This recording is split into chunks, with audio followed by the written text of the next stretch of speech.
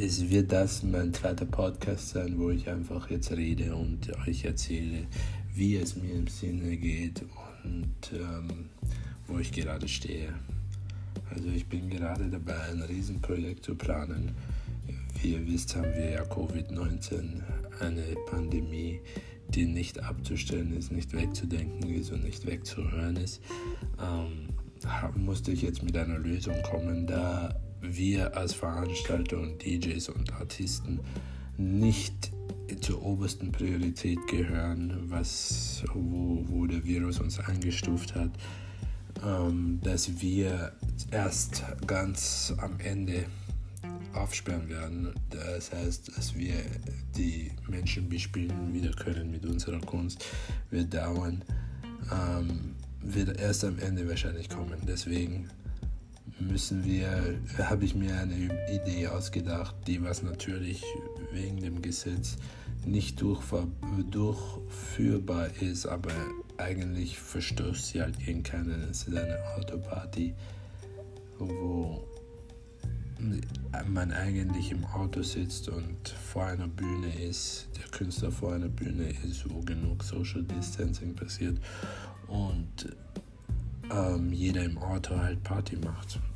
Und ja, wie gesagt, es wurde nicht freigelassen und ich muss jetzt wieder umdenken, wie ich es machen kann. Aber ich bin dran, die ganze Zeit mir etwas einfallen zu lassen, wo ich einfach den Kontakt zu meinen Fans, zu meinen Zuhörern, die was mit mir die Journey gehen, wieder enger zu machen. Aber wie gesagt, es ist schwerer als gedacht. Und deswegen stehe ich hier vor einer Kreuzung, wo ich nicht weiß, wie es weitergeht. Und wer zuhört und wer Fragen hat, kann gerne unter meinem Podcast mir eine Nachricht schicken und wir können diese Frage gerne einblenden. Ja, und das wäre dazu zu meinem Projekt, was ich jetzt vorhabe. Wo ich stehe gerade, mir geht's gut, ich stehe im Leben ganz fest drinnen.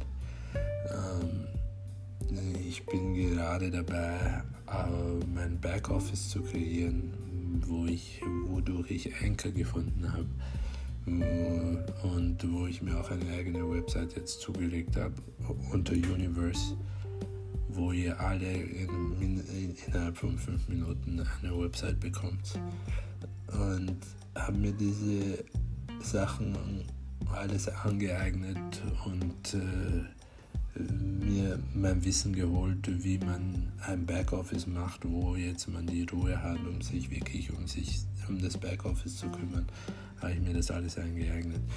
Das heißt, ich bin auf jeden Fall ready, um Neues zu bieten, um Neues zu geben und auf diese neue Journey. Irgendwie ist es keine neue Journey, aber es ist wie eine Waschmaschine. Das heißt, man zieht sich wieder die Sachen frisch an und geht in die Welt hinaus und versucht es aufs Neue mit besseren Methoden, mit neuer Energie natürlich und mit neuem Kampf.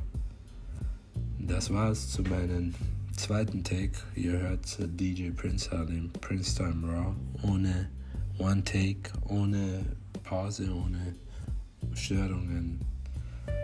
Euer Captain, DJ Prince Harlem.